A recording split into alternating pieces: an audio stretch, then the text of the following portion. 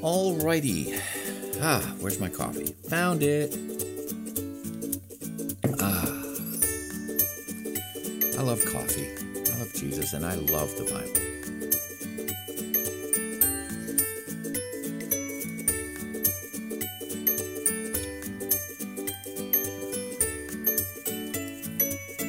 I believe in God, the Father Almighty, creator of heaven and earth. I believe in Jesus Christ, his only Son, our Lord, who was conceived by the Holy Spirit, born of the Virgin Mary, suffered under Pontius Pilate, was crucified, died, and was buried. On the third day he rose again. He ascended into heaven. He is seated at the right hand of the Father, and he will come to judge the living and the dead. I believe in the Holy Spirit, the Holy Catholic Church, the communion of saints, the forgiveness of sins, the resurrection of the body, and the life everlasting. Amen. Well, greetings and salutations, dear ones. This is Paige. Here's my coffee. We're going to get into some Bible today. We're going to be doing Romans chapter 14. We are getting close to the end of Romans. How amazing is that? Today, Paul is going to be talking about something that is a bit of a soapbox issue for me, and that is how believers treat other believers who think differently than they. Today, it seems like some denominational folk, and this isn't everybody, some denominational folk look down upon other denominational folk because they're not of the same denomination. Sometimes the things that divide denominations from each other are considered areas of weakness on one side and areas of strength on the other. I have some friends of mine in the Protestant world who absolutely believe all Catholics are dead in their sin and can't possibly be saved. And I have some Catholic friends, brothers and sisters, who absolutely believe that some other denominations are absolutely outside the realm of being saved. And they have their reasons, and I believe none of them are right. It just seems like we practice division more than anything else.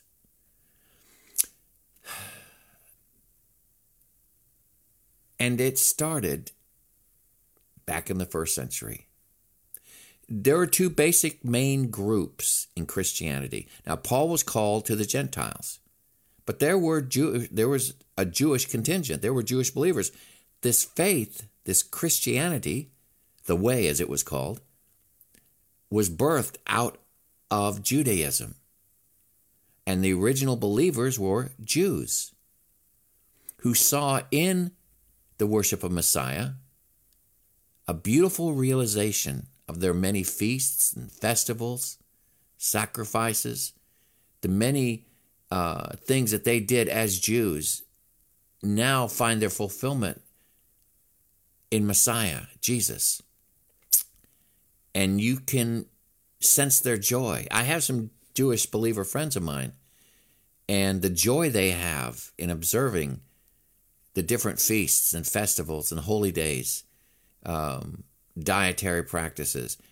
To them, it's joy. They see it as pointing to Jesus, Yeshua. And it is a wonderful thing to see. Then I have other friends of mine who are in my camp. I'm a Gentile.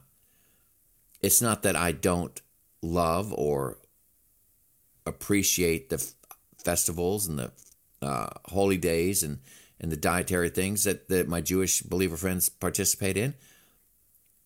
I don't understand it, and I don't pursue it. So there's opportunity for division. And that's what Paul is talking about here today in Romans 14. So let's take a look at it. I'm going to start off by reading an introduction out of the commentary that I've been following with.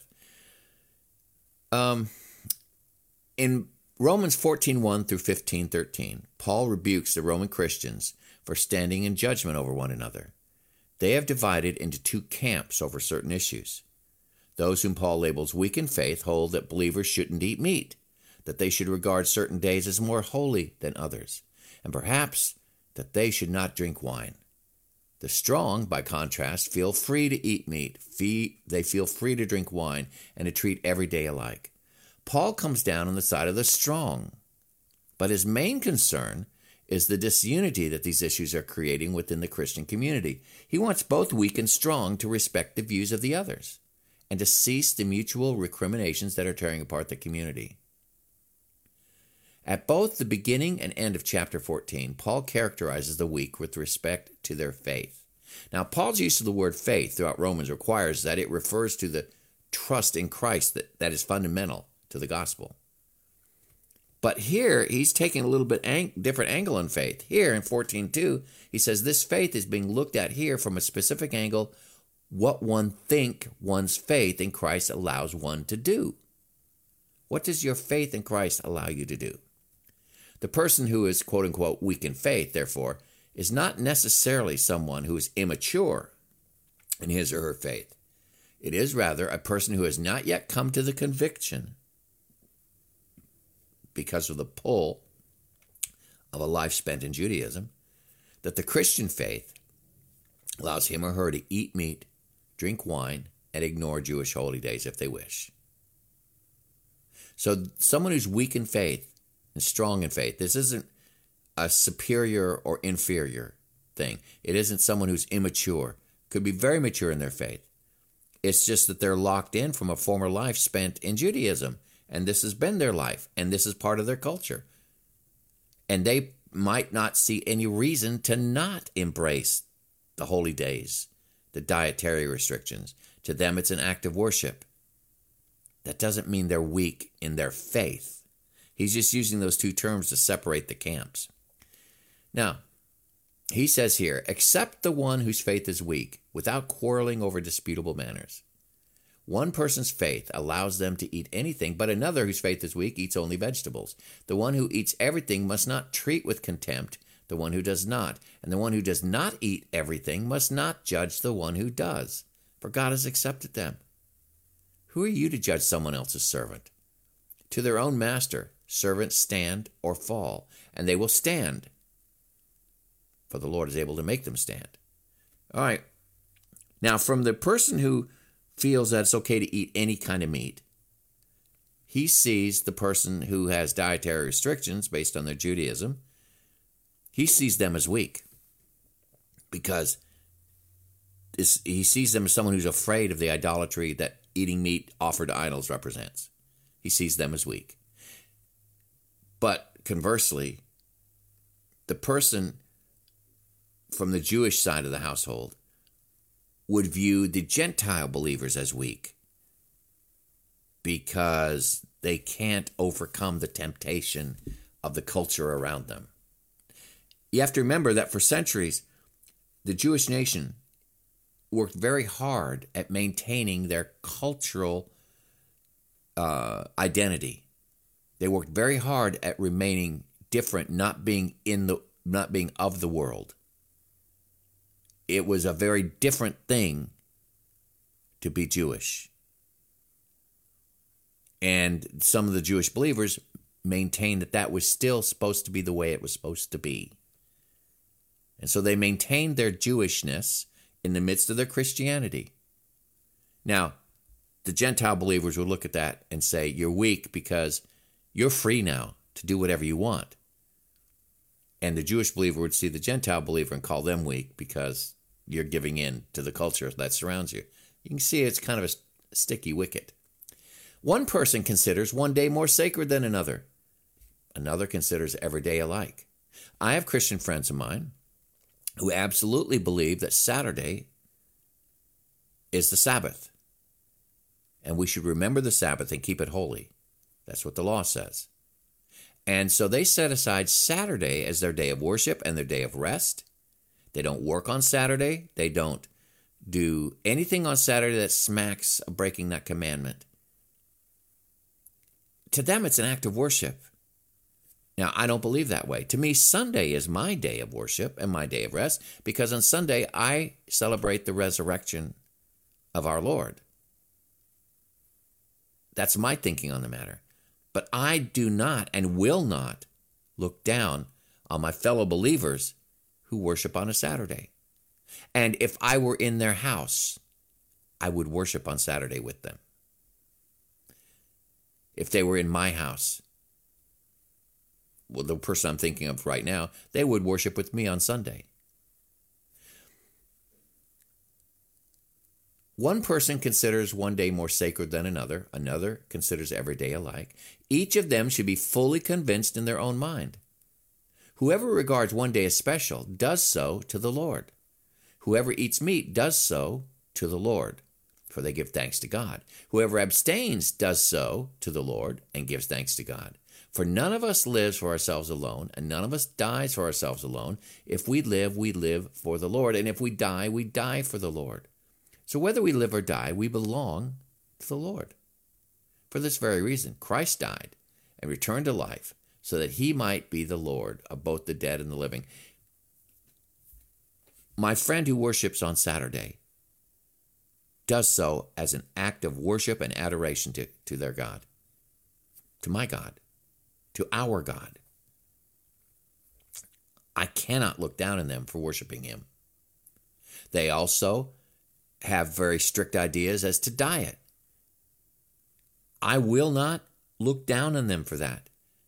To them, it's an act of worship, an act of declaring their allegiance to God, to the world around them, to be different. And I'm okay with that. It isn't how I think. But I'm not saying my way of thinking is superior or inferior, or theirs is superior or inferior. They are fully convinced in their own mind. They eat what they eat and give thanks to God for it. They worship on the days they want to worship and give thanks to God for it. My job is to accept that and not look down on them. You then, why do you judge your brother or sister? Why do you treat them with contempt? For we will all stand before God's judgment seats. It's written, as surely as I live, says the Lord, every knee will bow before me, every tongue will acknowledge God. So then each of us will give an account of ourselves to God. In the issue of special days or dietary restrictions, neither one of those things figures into the formula for salvation. Salvation is justification through grace, through faith. I'm justified through faith, by the grace of God. What happens after that point is between the believer and God. How do you express your relationship with Christ?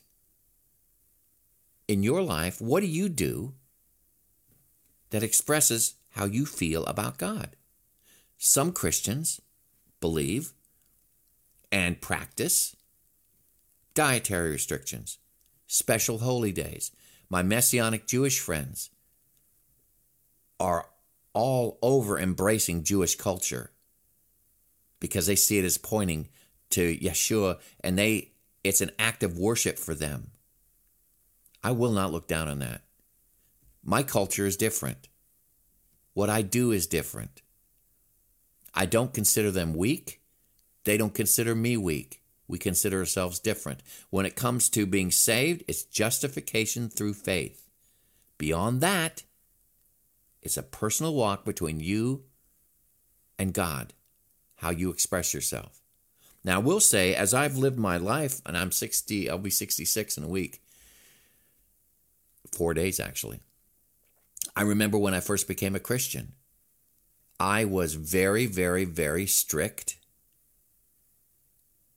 I was very, very, very confined in what I believed and what I believed I could do as a Christian, how I should behave, the places I could go, the things I could drink or eat.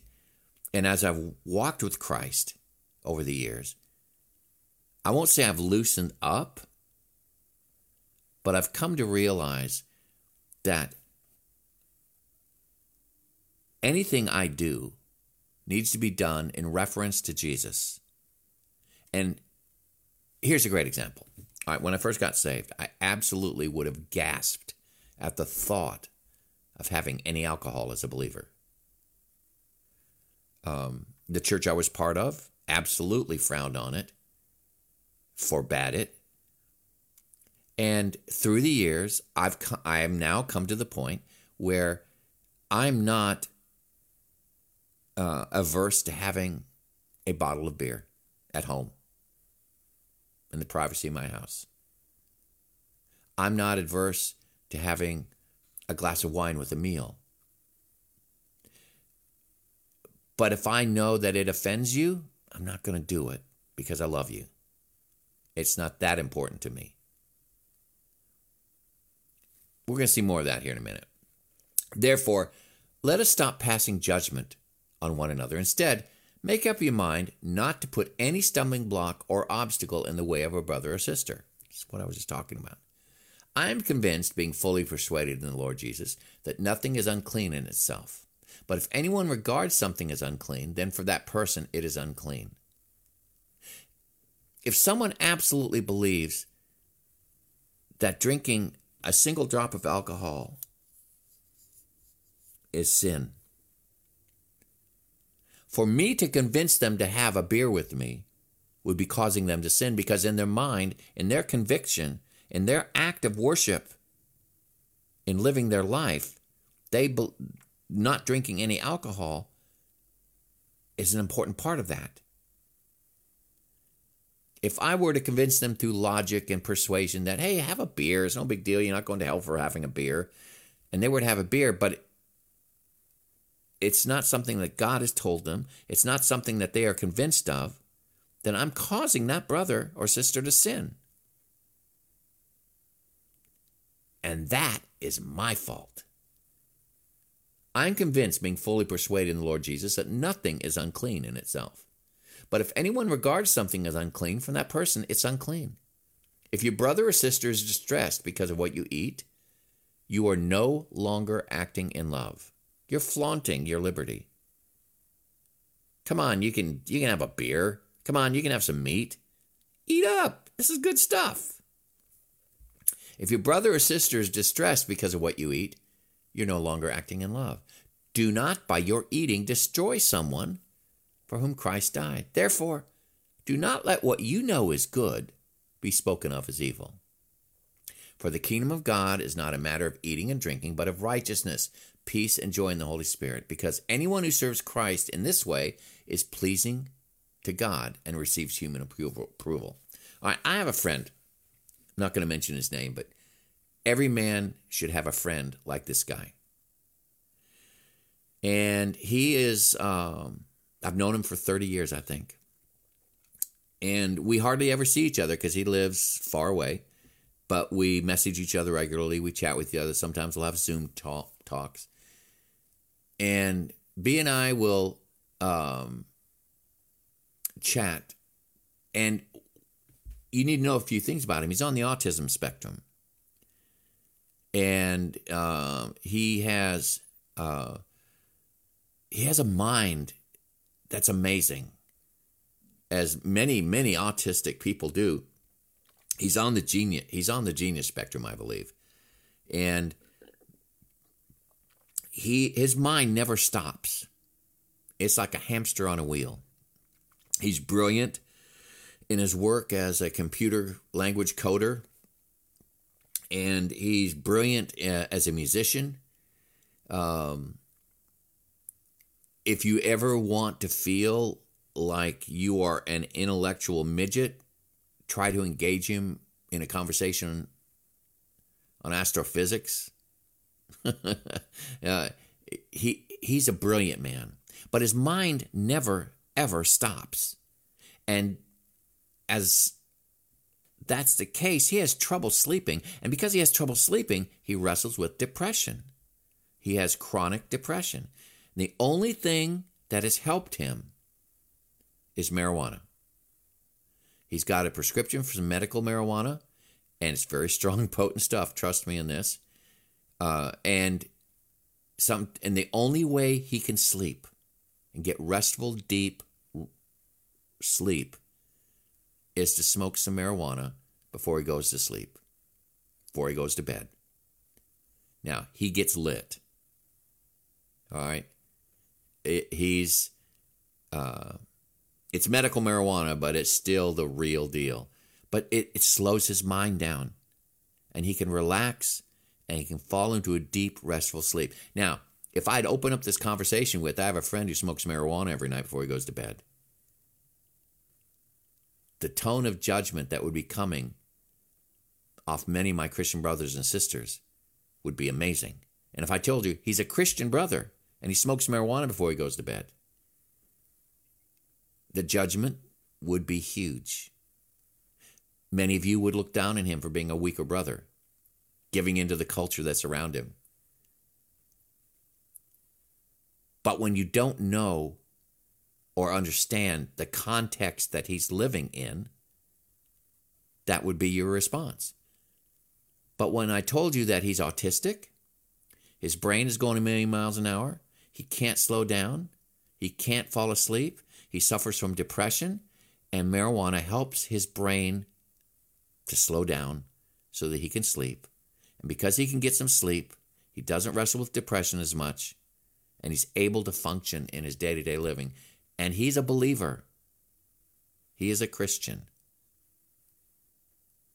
When I put the proper context in front of you, I believe that most people who know me would make the appropriate decision concerning my friend and accept him for who he is.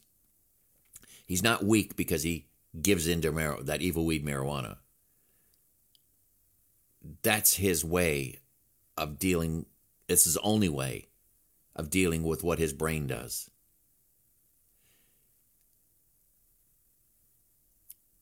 I'm convinced, being fully persuaded in the Lord Jesus, that nothing is unclean in and of itself. Wine. Wine is an intoxicant.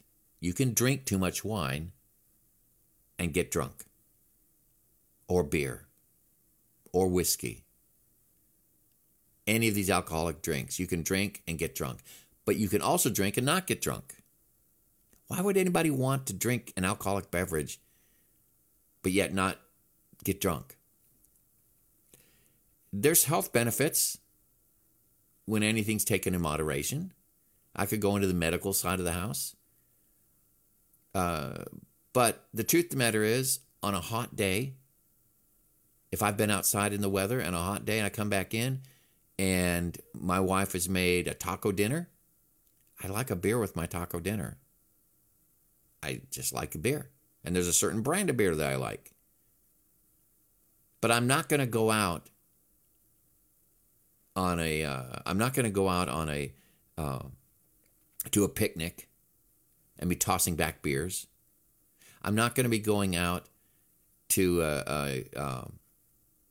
what do they call those when they go to football games? A tailgate party and toss back beers or wine or whiskey. I'm not going to do that. I'm not going to go into a restaurant and drink a beer. To me, it's just, I see no problems with it when I have a beer at home by myself when nobody's around. I'm not going to do it in public because I don't want to offend somebody who might have a problem with that. So, I will not drink beer or alcohol in public to destroy someone for whom Christ died. That would be sin, and it would be on me. Now, let us therefore make every effort to do what leads to peace and to mutual edification. Do not destroy the work of God for the sake of food. Now, all food is clean, but it is wrong for a person to eat anything that causes someone else to stumble. It's better not to eat meat or drink wine or to do anything else that would cause your brother or sister to fall. So whatever you do believe about these things, keep between yourself and God. Now, you get to hear what I believe about these things because I'm thinking with my mouth open, and that's what I do best. Blessed is the one who does not condemn himself by what he approves, but whoever has doubts is condemned if they eat, because their eating is not from faith. And everything that does not come from faith is sin. Paul boils it down to this. As it relates to Christ, as it relates to your relationship with God, everything you do in your life should be measured against that. If you feel that drinking any alcoholic beverage will sully your reputation with God, your relationship with God, then don't do it. And if I know that that's how you feel, it is incumbent upon me to not try to change your mind. It's also incumbent upon me not to flaunt what I take as a personal freedom in front of you to cause you to stumble. This is a case of really mutual edification. And here's what I mean by that. If I know that alcohol bothers you, I won't drink in front of you. I'm not going to flaunt my freedom in front of you. Paul talks about that later, I think, in Galatians. If you feel that alcohol is absolutely not right,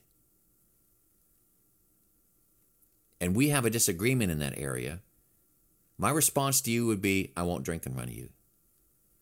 I won't flaunt my freedom in front of you. Your response should be, I won't hold that against you. I just think you're wrong, or I disagree with you. We need to have grace with one another. I was at a dinner one time, and a chaplain, a Presbyterian chaplain, was sitting across the table from me. And he noticed my wife and I praying over our meal before we ate. And he leaned over and asked me quietly, will it offend you if I have a glass of wine with my meal? I was so impressed by that. I told him, go ahead. No, it doesn't. And that was a time in my life when I didn't drink anything. I hardly drink anything now. But I recognized in him a heart of humility that could not be ignored. And he was living out what this Romans chapter 14 talks about. This is probably Paul's best explanation of loving your neighbor as yourself, what that looks like, putting flesh to it. Real life rubber meets the road stuff. I will not berate you or look down on you for having a different religious practice than I in your faith walk. I would hope that you would not look down on me, and that if you do see something that we disagree with each other on, let us both do the honor of praying for each other in that area. Maybe God will change one of our hearts. Back then, the big issue was Jewish believers and Gentile believers. Jewish believers having a hard time walking out of Judaism into the freedom given them in Christ. Gentile believers having a hard time dealing with what they feel or felt was an overly structured and legalistic view of the faith that they saw in their Jewish brothers and sisters. It was a big deal. All right, well, that settles that for today. Glory. Oh, tomorrow, Romans 15. It's going to be great. This is Mr. G. Here's my coffee. And I, ladles and jelly spoons, I'm out of here. Bye-bye. I hope I'm not offending anybody by drinking coffee.